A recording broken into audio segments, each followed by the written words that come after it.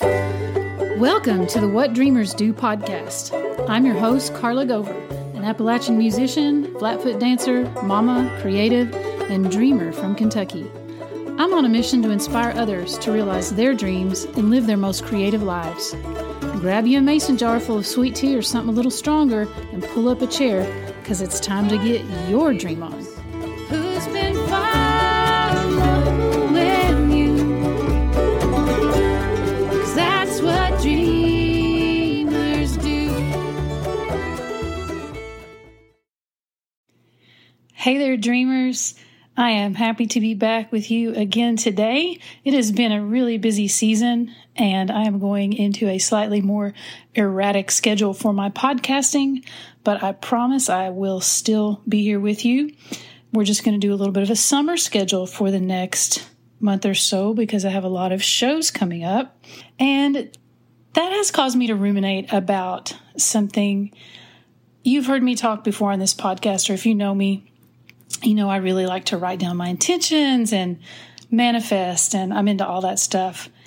And this touring that I've got coming up this year, because my band Cornbread is going to, as I said, the UK and Ireland, but then we're also going to Serbia, we just found out, in August. And then later in November, we're going to a festival in Michoacan, Mexico.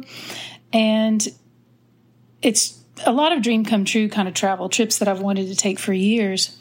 And recently, this Facebook status popped up from 13 years ago. And, you know, back when you first got on Facebook and you always talked in third person, or at least I did, because the prompt it would give you is, you know, Carla Gover is, and you'd say, you know, washing her socks or whatever. You talked about yourself in third person. So I put a Facebook status that said Carla Gover is, through her powerful mojo, creating a musical tour of the British Isles. Now, at the time, I was really dreaming of it, but I had just gone through divorce. I had 2 little kids. I was working at Starbucks. You know, it wasn't really looking great at that time for me to do that. But I was like, I'm going to write down what I really want to manifest. And I had forgotten all about it. But as these tours and these shows started to come together, that memory popped back up, and it just reminded me that not only, number one, and I'm talking to you, is it important to write down the things that we want to do in our life, the things that are important to us, the ways that we want to craft both the little everyday stuff and the big bucket list kind of goals, but that even when we do write them down, sometimes it just takes time for all the pieces to line up and everything to come together.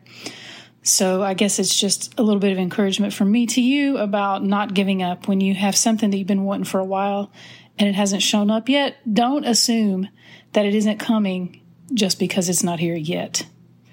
I mean, think about it like this. When you place an order on Amazon, you just forget about it, right? You just know it's coming. You assume it's coming, and then at some point, it's on your doorstep. You don't place the order with Amazon and then like, oh my God, when's it coming? Is it still coming? Is it really going to come? I don't believe it's really going to come. You have faith in it. So that's kind of the approach I'm trying to take with the things I'm creating in my life, to just have faith. I've placed my Amazon order. Thank you very much. And now I'm just going to wait with positive expectation that it's going to come to me. So anyway, that's the little pep talk for today. Like I said, I've been really thinking and planning this tour and what I want to take on it, and just wondering what kind of people I'm going to meet when I'm out there on the road. I've been reflecting a lot about the people that I've met in the past and all my years of touring, because I've been doing this, folks, for almost 30 years now. I'm telling my age there. But there's always something unexpected. No matter where you go, no matter what the tour is, life always has little surprises for you.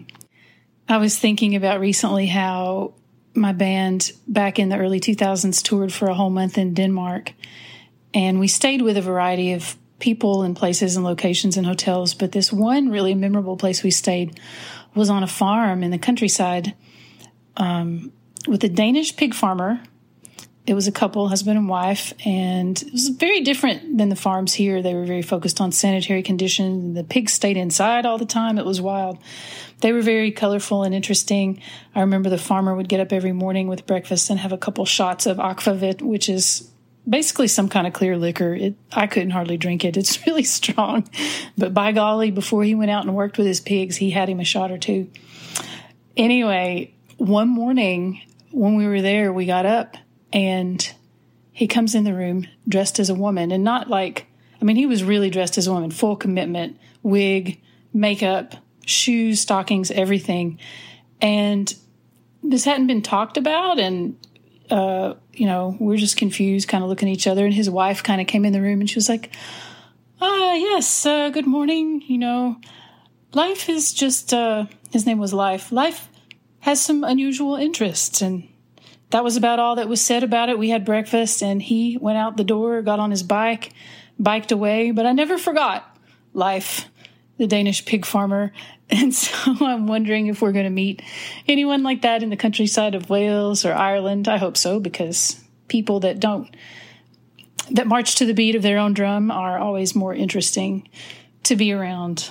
And if you like stories like that, I did want to mention you should go to carlagover.com and hop on my email list, because I really love to write too. I enjoy communicating with you in this means, but some things I tell my email list that I don't necessarily include on the podcast. So if you want to hear more stories like that, just go hop on the list. And I promise it's not just another boring email. And you're going to get some goodies when you sign up. You're going to get my Mountain Mama Care package. So another thing that we've been working really hard on behind the scenes lately is the Cornbread and Tortillas folk opera that I'm a part of. And it's a really magical production. We just got to perform it in Lexington, Kentucky. And there's a cast of 7, and we're from all different parts of Latin America and Appalachia. And we're adding a few things into it. We're refining some of the process. And I thought I might just take a moment on this podcast and do my monologue from the show, because it's a bilingual folk opera. It's a theatrical performance. And one of my castmates, Marlon Obando, does a monologue about making tortillas with his grandmother in Nicaragua and his mother and his sisters and brothers and his whole family. And I do a monologue about making cornbread with my grandmother. And so I know a few of my regular listeners of this podcast have been to a show, but many of you haven't. So I thought I would just do my monologue as kind of the central theme of this show. And I hope that you all will enjoy it and maybe get to come out and see us sometime, because the theme of the show is about showing the shared traditions and connections between different parts of Appalachia and different parts of Latin America. And we tell that story through actual stories from our lives, but also through songs and through the flat-footing and clogging that I do and the ballet folklorico style from Mexico that one of our cast members, Paulina, does. So it's a really beautiful experience, and I just wanted to give you a little taste of it. This is my cornbread monologue. My granny taught me how to do so many things, it's hard to pick one as being the most important. Pretty much everything you need to know how to do to take care of yourself or your family, she taught me.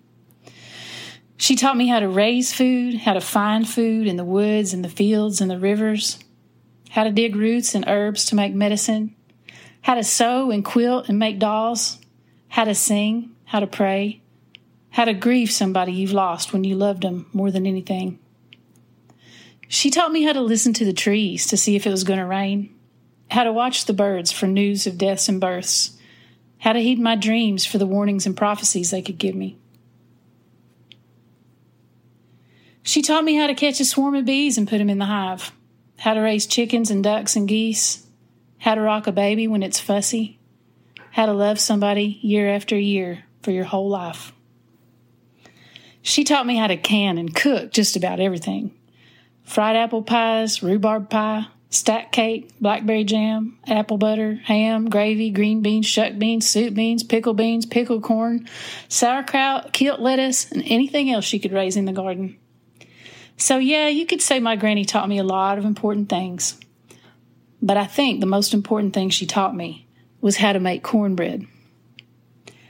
See, my granny believed in feeding people. Of course, everybody needs to eat, but it's more than that, feeding somebody. When you make food for somebody, you're not just keeping them alive. You're taking a little part of your heart and a little part of your love, and you're mixing it up, and you're giving it to them, and they're eating it, and it's becoming part of them. It feeds more than just the body when you cook with your heart. It's kind of like medicine or magic. When you feed somebody, it's just another way of loving them. Now, honey, when I was coming up, there was just two kinds of bread, biscuits and cornbread. There's a few people that knew how to make light bread, but it was rare. My sister Lizzie learned how to make light bread, and she got herself a husband out of it. Your great-uncle Elder used to sneak up to the back door of the school where she cooked, and Lizzie'd slip him loaves of light bread out the back door. Next thing you know, he'd married her and took her off to Miami and made a fortune in real estate. But most of us didn't make light bread. We made and ate biscuits and cornbread every single day. I like both, but if I had to choose just one or the other to eat for the rest of my life, cornbread would win hands down. I'll show you how I make it. First off, you need you a good cast iron pan, and you don't never wash it out with soap. You turn your oven up good and high, and you put you some good grease in the skillet. Bacon grease, butter, lard, or oil. Just put plenty of it. Start to heating that skillet before you begin to mix up your dough. And then think about your cornmeal. I always use white corn. Some people use yellow corn, but I like that white. You get you about 2 scoops out and put them in the bowl. Now, some folks puts flour in their cornbread, but I don't use a drop. And don't never put any sugar in there. That's cake, not cornbread. Now stir you in some salt, baking powder, and a pinch of soda. Crack your egg in there and put you in a cup and a half of buttermilk. You can use sweet milk if you don't have buttermilk, but your cornbread won't never be as good. Don't stir it too much. Your dough will turn out tough. And then your pan should be just about ready. You want it hot enough that when you pour the batter in, it just starts to sizzle and pop. You pour that dough in there and then you put it in the oven. Wait till it looks good and brown. Then you grab it out and put it right on the table. Slice it in two, that steam coming off of it. Spread some good cow butter on it. My granny made so much magic in her kitchen, in her mixing bowls, in her cast iron skillet, with her 2 hands and the love in her heart. And I like to think she passed on a little bit of that magic to me. My granny made the kind of cornbread you can only make if you've spent the last 80 years of your life making it day in and day out. So I watched and I did my best to imitate just how she did it. I make pretty good cornbread if I say so myself. It might not be as good as Ollie Gilbert's, but I've not had any complaints. And I guess I must love cornbread even more than I realized because I named my daughter after it without even knowing I was doing it. Her name is Maisie, which is something else I learned from my grandmother. When I was a child, I asked her what was the oldest mountain name she knew, and she said it was Maisie. I loved that name, and I swore I'd have a daughter named Maisie someday. And I did.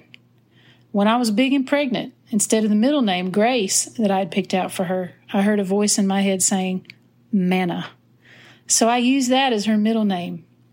Later, I took her to meet my Sunday school teacher. She looks up and says, well, Maisie means corn and manna means bread.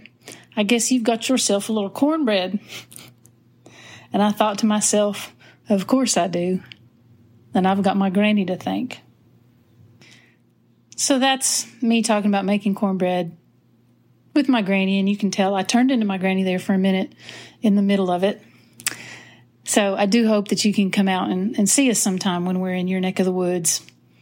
And I'm going to let you go here, but first I just want to mention our new Cornmaze String Band debut release. Depending on when you are listening to this episode, if you go to our website, Cornmaze String Band, and that's Maze with a M-A-I-Z, cornmazestringband.com, you can order our music and also some really cool merchandise. We had a folk artist named Taylor Rushing to design the cover and the t-shirts and logo and stuff like that, and it looks really cool. It's also very corny. I'm going to warn you in advance. There's corn cobs everywhere because I'm kind of obsessed with corn. But we would love it so much, and it would be so helpful if you could go and pre-order a little something for yourself. There's a whole bunch of different price points. Again, that's cornmaze.com. And just to remind you, I'm going to be on a slightly more erratic summer schedule for a little while yet. So if you want to make sure to keep up with these episodes, hit subscribe, and that way they will automatically appear wherever you listen to your podcasts. If you want to go leave me a review on Apple Podcasts, I would love it. It helps so much when you guys do that. If you feel like you have a minute to go and leave a review over there. And I am going to leave you with a little taste of one of the tunes from the upcoming Corn Maze album. It's an original song by my honey, Yanni Vozos, and it's called Drink a Beer. And it's kind of a funny drinking song. Even though he wrote it a long time ago, it just recently bubbled up to the surface of his mind. And we decided to record it, and it's perfect because we're playing a bunch of pubs when we're in Ireland. So we're planning to sing it there and to do some toasts. So I'm going to leave you with a taste of the tune, and I'm also going to leave you with a toast. So a taste of the tune and a toast. I was alliterative, and I didn't even mean to be. But here goes. The song is called Drink a Beer, and I'm going to raise a toast to all of you. There are good ships and wood ships and ships that sail the sea, but the best ships are friendships, and shall they ever be. I'll drink a beer in the morning, I'll drink a beer at night, I'll drink a beer in the afternoon, and it makes me feel alright. I'll drink a beer with joyful heart, just like the days of yore. I'll drink a beer and I'll drink a beer, and then I'll drink some more.